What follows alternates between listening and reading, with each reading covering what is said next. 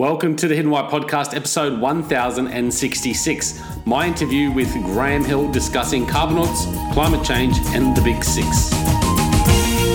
Graham, welcome to the Hidden White Podcast. Great to have you here today. Thank you for having me. I'm excited to be here. Mate, very exciting. Whereabouts are you in the world?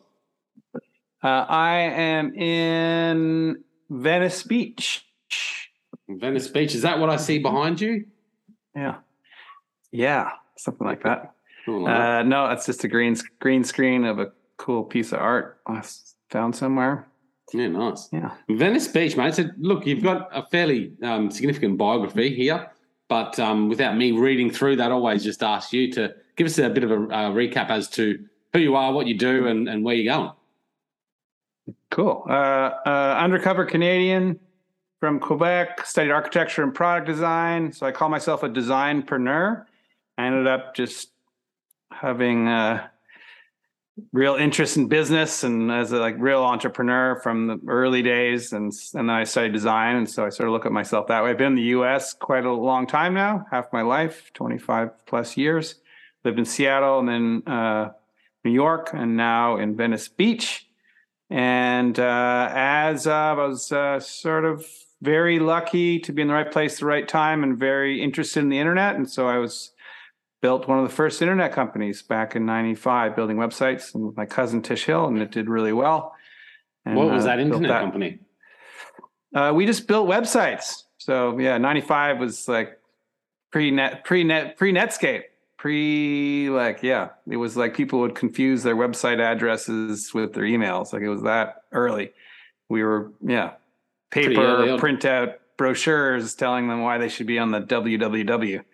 And we just were early and did good work and got Microsoft as a client, and they gave us millions of dollars of business and grew to 60 people and sold it. And so I was very fortunate to make some money at an early age, and that gave me gave me real latitude to figure out, do what I wanted to do. And I was just very interested in environmental matters. And so I've been focused on that area for 22 years, since 2000 when I moved to New York. Yeah. For 20 years now? Yeah. So you studied environmental science or? No, I studied architecture and product design. So just, something that really appealed to me, and I've learned a lot. Learned a lot over the years, and took me a couple years to get it right, but I worked on a plant-based air filter in 2000. And then in 2004, and I had an idea in 2000 for a site called Tree Hugger, a tongue-in-cheek name. And I started that in 2004. And that was at a time that environmental media was just terrible.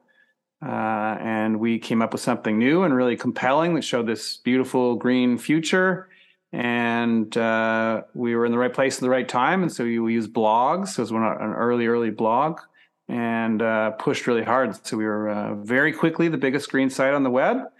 So had a really central position for a number of years there, and then sold that to Discovery and worked for them for a number of years. And Tree Hugger is still going strong. It is a great site and great newsletter, and it's owned by now by IAC. My friend Neil Vogel runs Dot Meredith, and it's so that's sort of fun. It ended up there, and they're taking great care of it. And very cool site. Still billions of web pages over the years. So just information sort of resource center about environmental, climate change, all that sort of.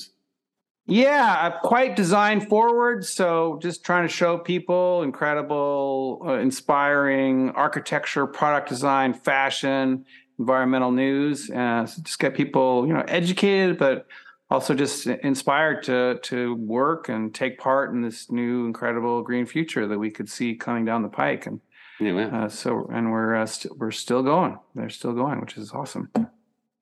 And now Carbonauts now. Now the Carbonauts. So Carbonauts is about 3 years old. And the premise of it is largely that the environmental movement did a good job about raising awareness. So awareness is really high now. And climate doesn't care about awareness. Climate doesn't care about your feelings. Climate cares about action, cares about what you do. Ultimately, it's a physics question. And so we need to help take this huge level of awareness and concern and get people focused on action, actually doing something about it, and starting to support some of the amazing solutions that exist in the world that are out there that really need our support in order to build volume and lower prices and build the social norms to get everyone else on board. So I just became really obsessed with the idea of how to move people from awareness to action, and realize it's, we have a platform and we'll probably do an app, and, some of that stuff's good, but I think real change tends to happen in community with accountability and around people.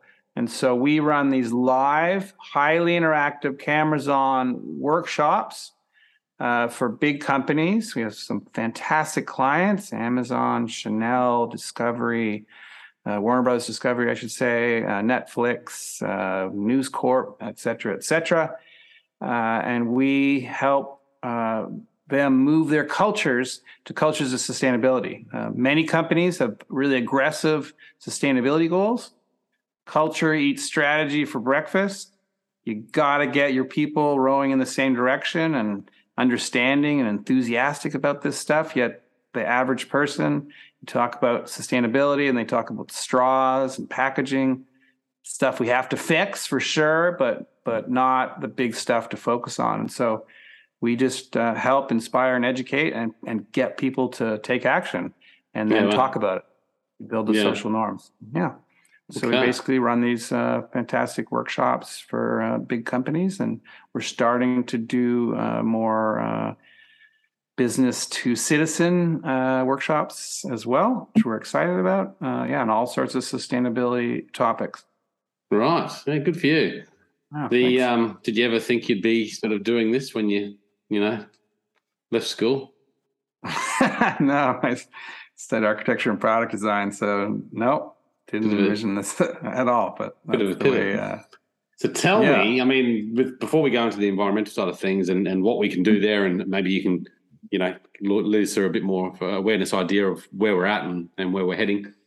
But just going back to you going out and starting the website company, you said timing was, ideal for you then, which is great. What would one piece of advice be to those, doing something similar? I mean, you set yourself up and managed to sell a company, making some good money out of it, which then allowed you to do that passion sort of pivot. Yeah, absolutely. So, I mean, not possible for everyone. I guess you've got to be in the right circumstances to do that. But what sort of advice would you give people that want to go out there and follow something they're very passionate about?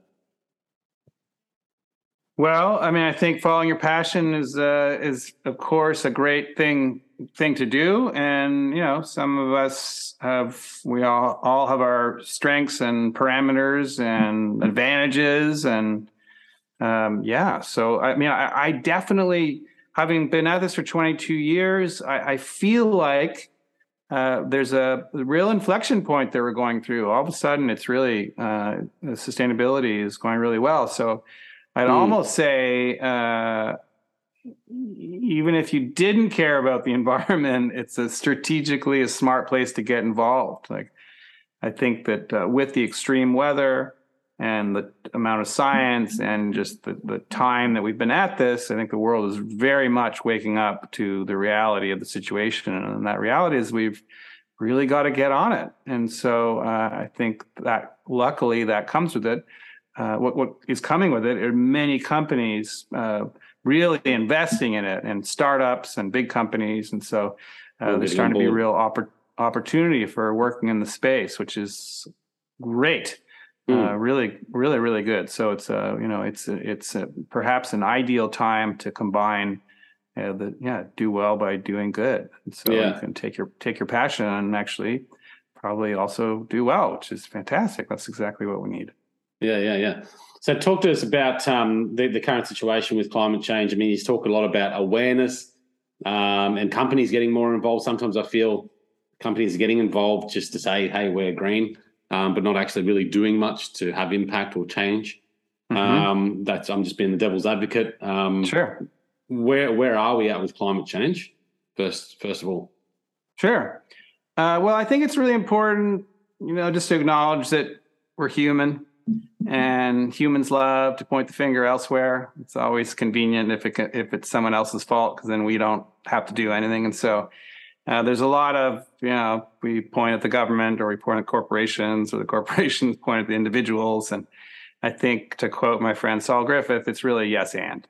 So we need all hands on deck, and everyone is complicit, and we all need to be doing it, whether you're in the government or your private life or your company. This is all of our problem, and it's not helping by pretending it's just one sector or another. It's literally all of us, and we're really all we're complicit. Unless you're living on a loincloth somewhere and have a zero footprint, you've lived a life which has included non-FSC certified lumber. You have driven on roads created with oil. You've probably driven gas cars. You've probably flown in airplanes. You've probably used plastic. And so it's intellectually dishonest for us to sort of point at these big companies as if sort of they're the bad people. And we also invest in them, work in them, buy their products. Yeah. And so I think it's really important that there are bad or worse actors out there for sure, and sometimes very specifically, but for the most part, people have done what they've done with the best of intentions, and so I think we just need to figure out how we help in whatever area we are in, and ideally all the areas. So I think you want to look at your life and think about where you can have an impact, and I think doing stuff at home is really important, and try to influence at work, and then try to vote and get involved politically and get the right people doing the right stuff. But we just waste time by sort of pointing fingers and trying to make it someone else's problem. It's clearly that this could not be more of a global problem, and it's really everyone. And so we look at climate change as a global problem. We've all got to get involved in whatever capacity that might look like to us individually. Where are we at with climate change, and how critical is it that we start doing stuff right now? Well, I think if the graph, which I think most people know, sort of made popular by an Inconvenient Truth, is just that gap. The graph looking at parts per million of carbon in the atmosphere, and it's just gone up and up. And so there are many other things that are important that we have to get right. Biodiversity is really important. Plastics in the ocean is really important. But carbon, we have to fix carbon. That's one of the things that's very important. And so, as a report card, looking at where we are at from the past 30, 40, 50 years, whatever, it's not going great. And there's also some fantastic news, and governments are really getting involved, companies are really getting involved, individuals are really, so there's a lot of great news. So it's really possible to look at this in different ways, but we certainly haven't fixed it yet. We've got a lot of work to do, and so we need to get on it. Sure. What would you say to someone that says it's just part of the environmental cycle that we go through, this climate change process? I still hear this, and you probably hear it too. Yeah, I mean, listen, it's like per earlier, it's fun to just point the finger, because then you don't have to do anything, and it tends to align with whoever's incentives. Like, oh, interesting that your view is the one that seems to suit you being the most comfortable going forward. So yeah, I don't think it's even worth going there.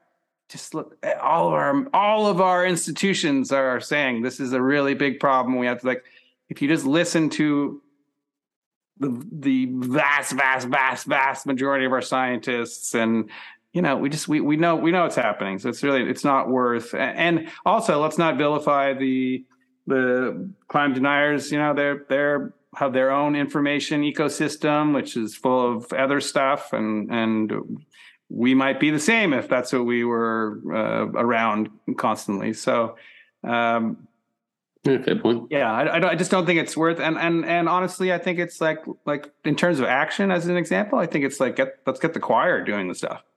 The amount of I can see it personally. And I think most people can. You look around yourself, there are a lot of people talking about this stuff, but are they doing anything? Have they? LA. apparently less than 1% are signed up for renewable energy. It takes you like 10 minutes to sign up. Like EVs, they seem ginormous. We got like, I don't know, 5% at this point of like the numbers are still pretty low. So I think the choir has a lot of work to do as well. And we want to meet people where they are and, be accepting and not shaming. But I think, we just got to all start to get engaged. It's not enough to do nothing. Listen to your institutions, get involved. Not to point fingers, not to make people feel bad. Just there's a beautiful green future out there, literally around the corner, and we have most of the tech, if not everything, we need to get there. And it's healthier and it's happier, and it allows our species to flourish and continue. So we want to get there. And a lot of it doesn't take that much sacrifice. So, and a lot of it has major advantages to like saving money and for our health and all that stuff. So, it's a good picture. So, okay. What, so looking at now action that we can take, let's look on the individual level at home in our personal lives. How would you encourage or lead us into more action? So our sort of sleight of hand, I would say, with our corporate clients is we sort of think the easiest on-ramp for most people, home is number one, right? Ultimately, we are fundamentally somewhat selfish, which makes sense. Yeah. Our families, our homes are just really important to us. And so we do workshops focused on the business itself, but we do a lot of workshops focused on staff's homes. And that's a way to get people climate literate, get them enthusiastic, and get them engaged because you focus on the stuff closest to them. And so we help them. We have our own carbon calculator. It's a version of the Berkeley Cool Climate Calculator, which is the most peer-reviewed one. And what we do is we have them run through it. It takes like 12 minutes. And then people understand, this is my footprint. This is how I compare globally. And most importantly, these are the big chunks, and they're almost always the same. And then they basically tie to what we call the big six. And so these are the impactful things, the big six, the six most impactful things for most people to reduce their footprint. And we get them focused on that. So if you're going to do anything, these are probably the big ones for most people. So those are switch to renewable energy, which could mean switching via your utility, switching to community solar, which might actually save you money. If you're lucky to own a home, you might put solar panels up if you're in the right situation. So switching to renewable energy. Driving, so you want to reduce the miles that you drive, period, carpool and that stuff if you can. And you want to electrify as many of them as possible. So we encourage all that, and we help people along that route. Then in the food department, move to a plant-rich diet or up your plant-rich. Reduce the food waste that you have, which is going to save you money and is a great thing to do. And start composting or up your compost game. Then we talk about offsets. If you have the budget, buy as many as you can. Ideally, as many as your footprint, so that you're in theory. What do you mean, sir? Offsets? So offsets are when you support projects that either prevent carbon from going into the atmosphere or sequester them. And so that's a way. So for most of us, you can do a lot to reduce your footprint, but ultimately you're not going to get as far as you need to go if you live in Western society. And so there's some great, not all, some of them are terrible, but if you're careful about how you select, there's some great projects out there that wouldn't happen without your money. And so you can support those and effectively do your own Paris Agreement, sort of get your footprint down to zero. That's the sort of the concept. And so we teach about offsets.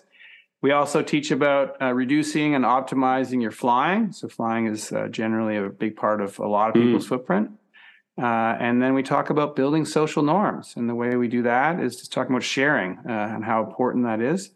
Not in a judgy, way, but in a tactful, positive, enthusiastic, helpful manner. Help people share your journey and offer help on theirs. We need to get people talking about this stuff such that we build the social norms, because that is the way our world works. So when we sort of consider our behaviors, we look around at the people close to us. That's how we make the decisions. And you can see this so crystal clear in the last number of years, where we seem to somehow have moved past a fact-based society.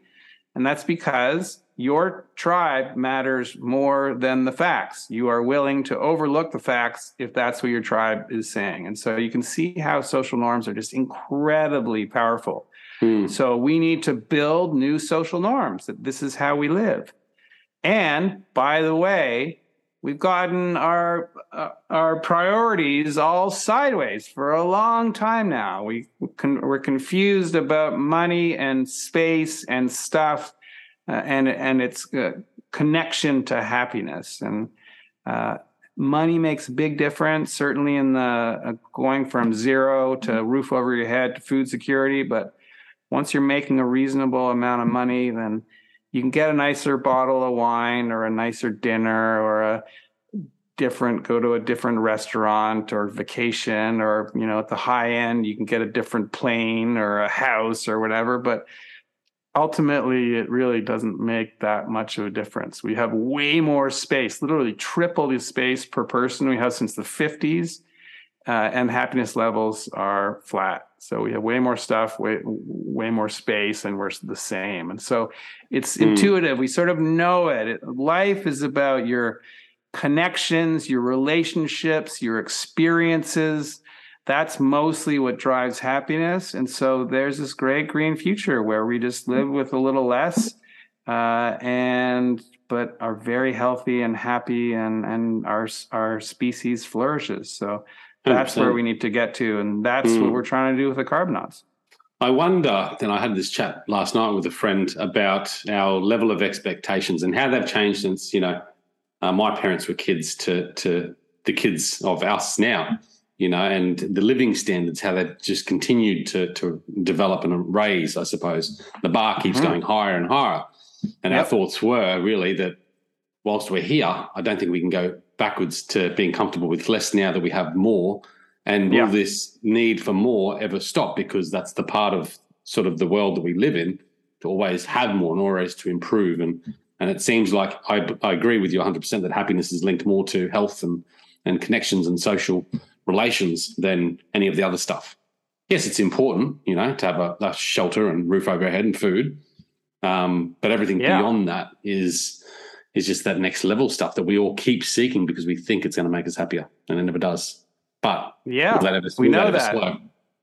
We know that. We know that. And you see that I think people intuitively, so at my last company, it was called Life Edited. We did a lot of small living focus, and not to pat myself on the back, but I wrote an op-ed for the Times. It was like the 4th most read for the year. It was called living with less. So we always talked about less but better. I gave a TED talk on the topic, 6 million views. People are interested and they get it. They know, wow, I've got too much stuff in my life. This just feels wrong. It's hard to manage. It's overwhelming. And absolutely at the lower levels, when you don't have food security or whatever, you don't have any time to yourself, this stuff makes a difference, of course. But for anyone sort of in the top third or something, it's nuts. And we use so many resources.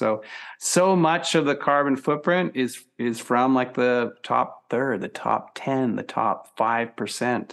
And it's not making them any happier. So it does not make any sense. And you see many people who get, who take a more minimalist approach and are very happy. It really is something special. Yeah. So next time we're sitting on the Amazon or going to the shops thinking about that new thing we need, perhaps question whether you need it. Yeah. That's impact, isn't it?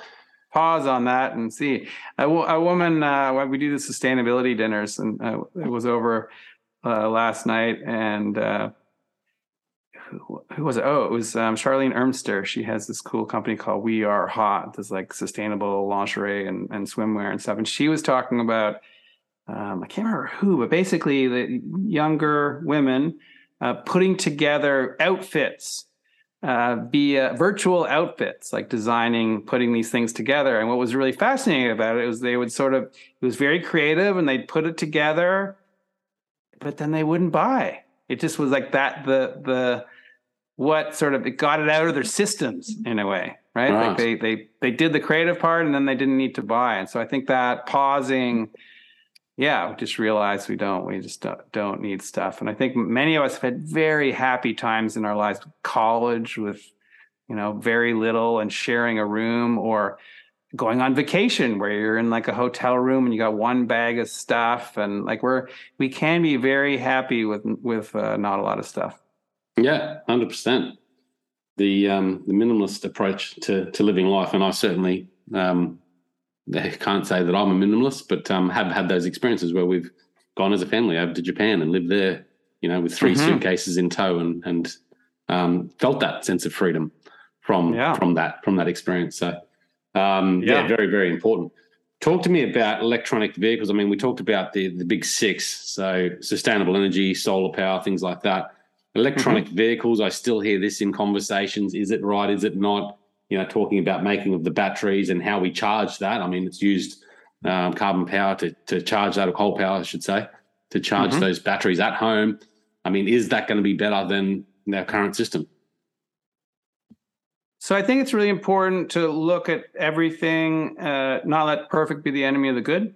I think that's a really, really important concept. And often these discussions leave out what they're being compared to.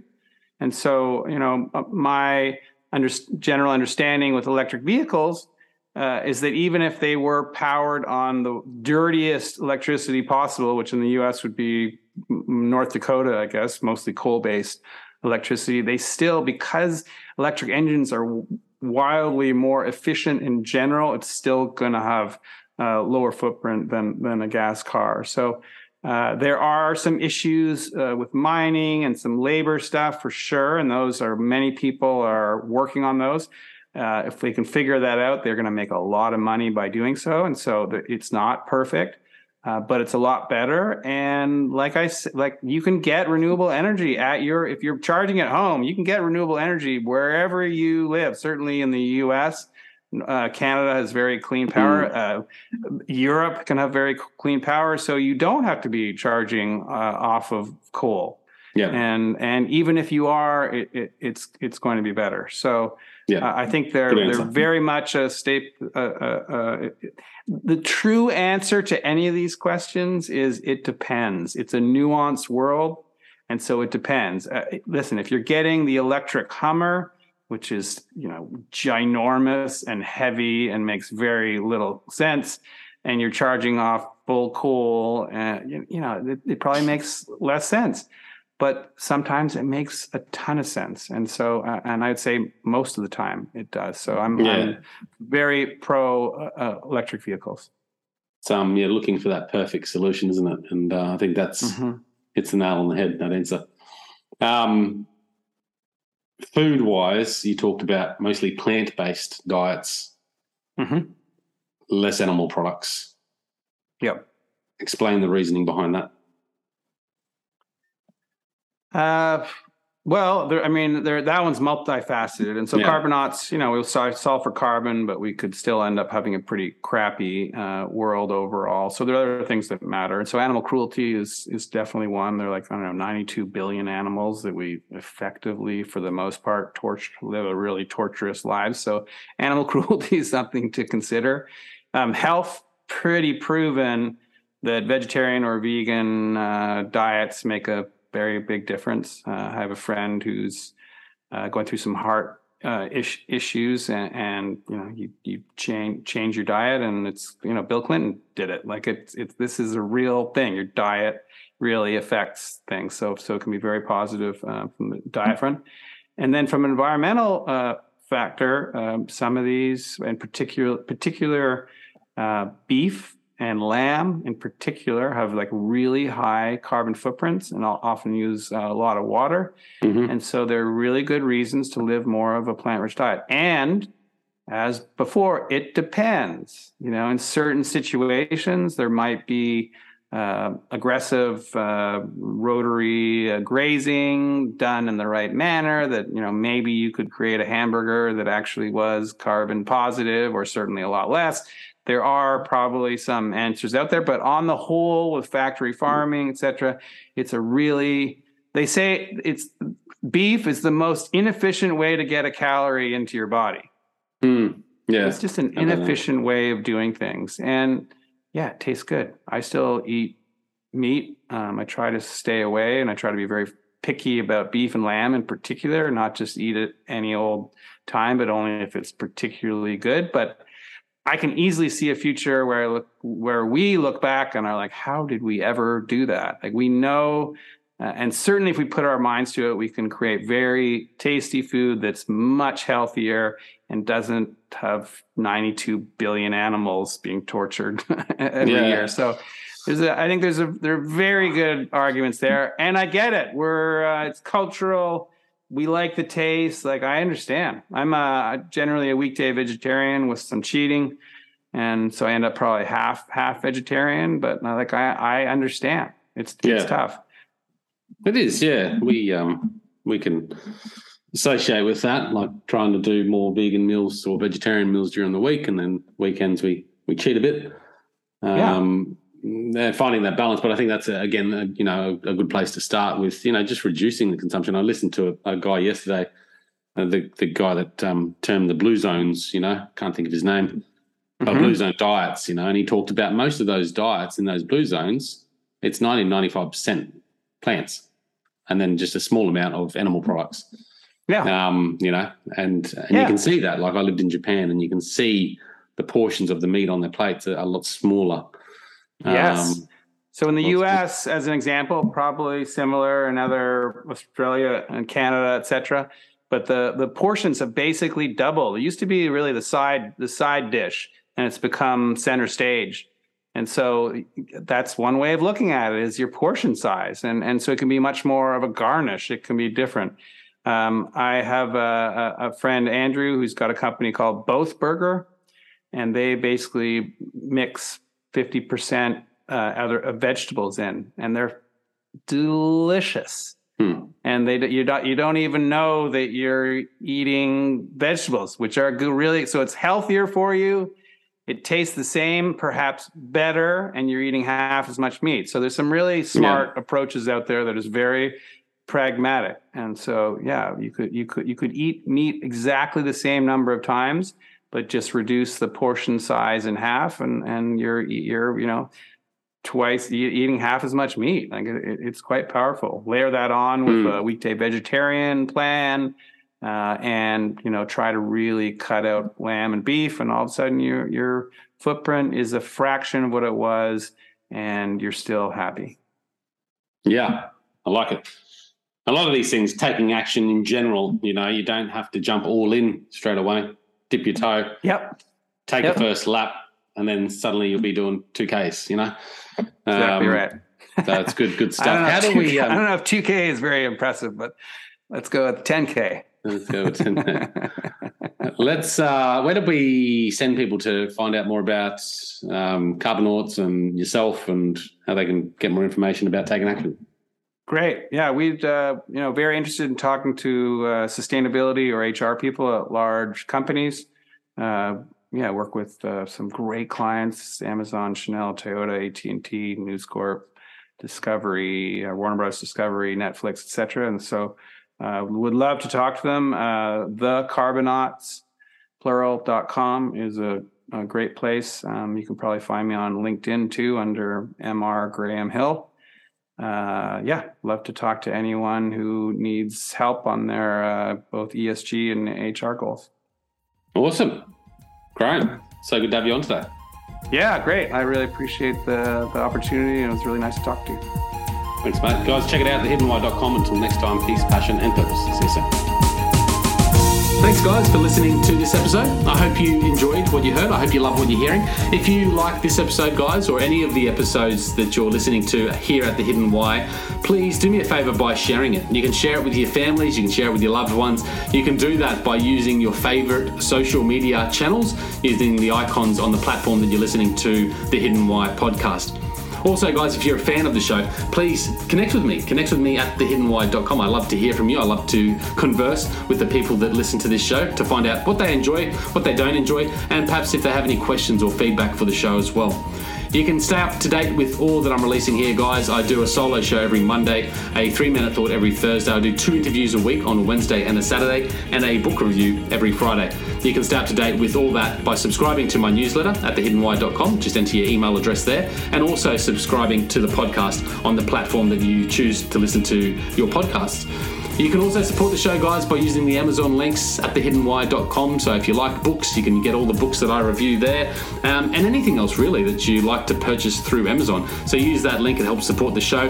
And we've also got a deal with Audible, guys. Audible is a fantastic way to listen to all your favorite books. We've got a deal with them so you can get 2 free books when you subscribe subscribe to a 30-day free trial. So check that out again at thehiddenwhy.com. Guys, that's it from me. You know what to do. Go out there, breathe more passion into every single moment. Do everything with greater purpose, and in doing so you will discover your hidden why. This is The Hidden Why. My name is Lee Martinuzzi. Until next time, peace, passion and purpose. See you soon.